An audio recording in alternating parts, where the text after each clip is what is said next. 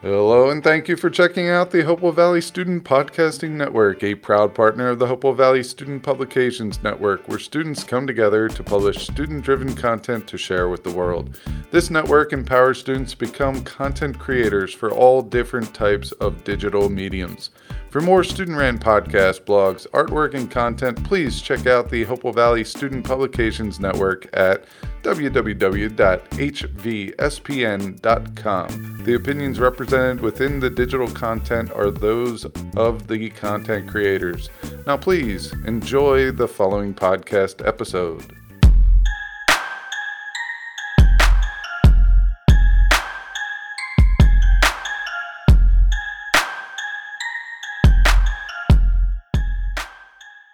Welcome to my AP Biology Thoughts podcast. My name is Adrian Lee, and I'm your host for episode 56 called Unit 2, Cell Structure and Function, Cell Size.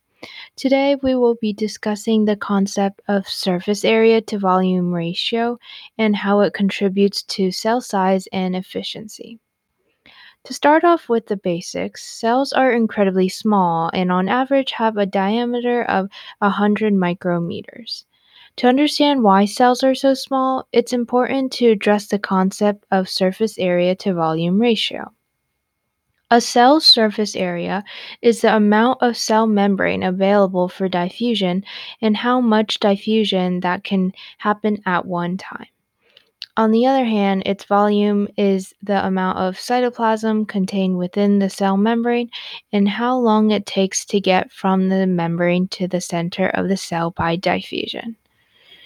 Accordingly, as the ratio between surface area and volume increases, the cell efficiency increases because an increased surface area allows more nutrients and waste to enter and exit the cell.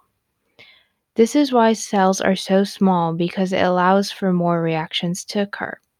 And in order to increase surface area, cells take on a complex folding shape, and once it reaches a point where the surface area doesn't allow enough nutrients to pass, the cell divides or dies. However, cells aren't too small either because then hereditary material and organelles would not be able to fit, and the surface area would not be large enough to adequately exchange materials. To illustrate cell size and the importance of surface area to volume ratio in real life, an example is seen in red blood cells, which deliver oxygen to body tissues. They have a biconcave disc shape where the diameter at the thickest point is 2 to 2.5 micrometers and zero point 0.8 to 1 micrometers at the thinnest point. Because they have that impression in the middle, it increases the surface area of the red blood cell. As a result, it increases the rate that oxygen is exchanged and allows the red blood cell to function efficiently. This is also seen in mitochondria, where its inner membranes, called the cristae, have complex folds. And this is where the electron transport chain is located, which passes electrons from NADH and FADH to molecular oxygen and creates an electrochemical gradient that stores energy used to create ATP during chemiosmosis.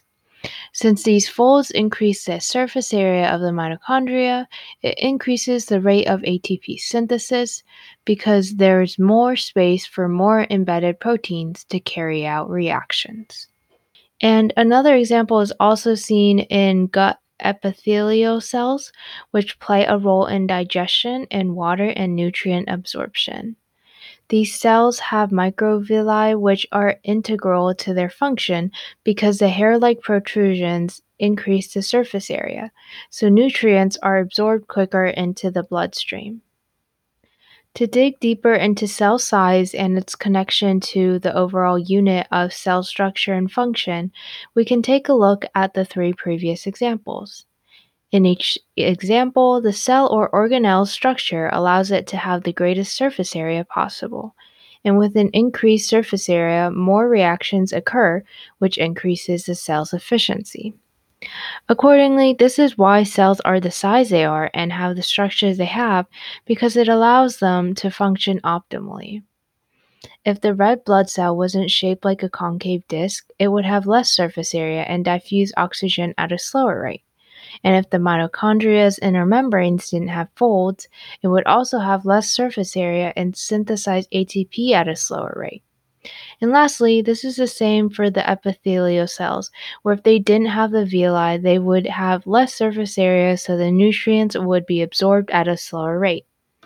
So, as you can see, cell size plays an integral role in cell structure and function because it determines how well a cell can carry out its functions.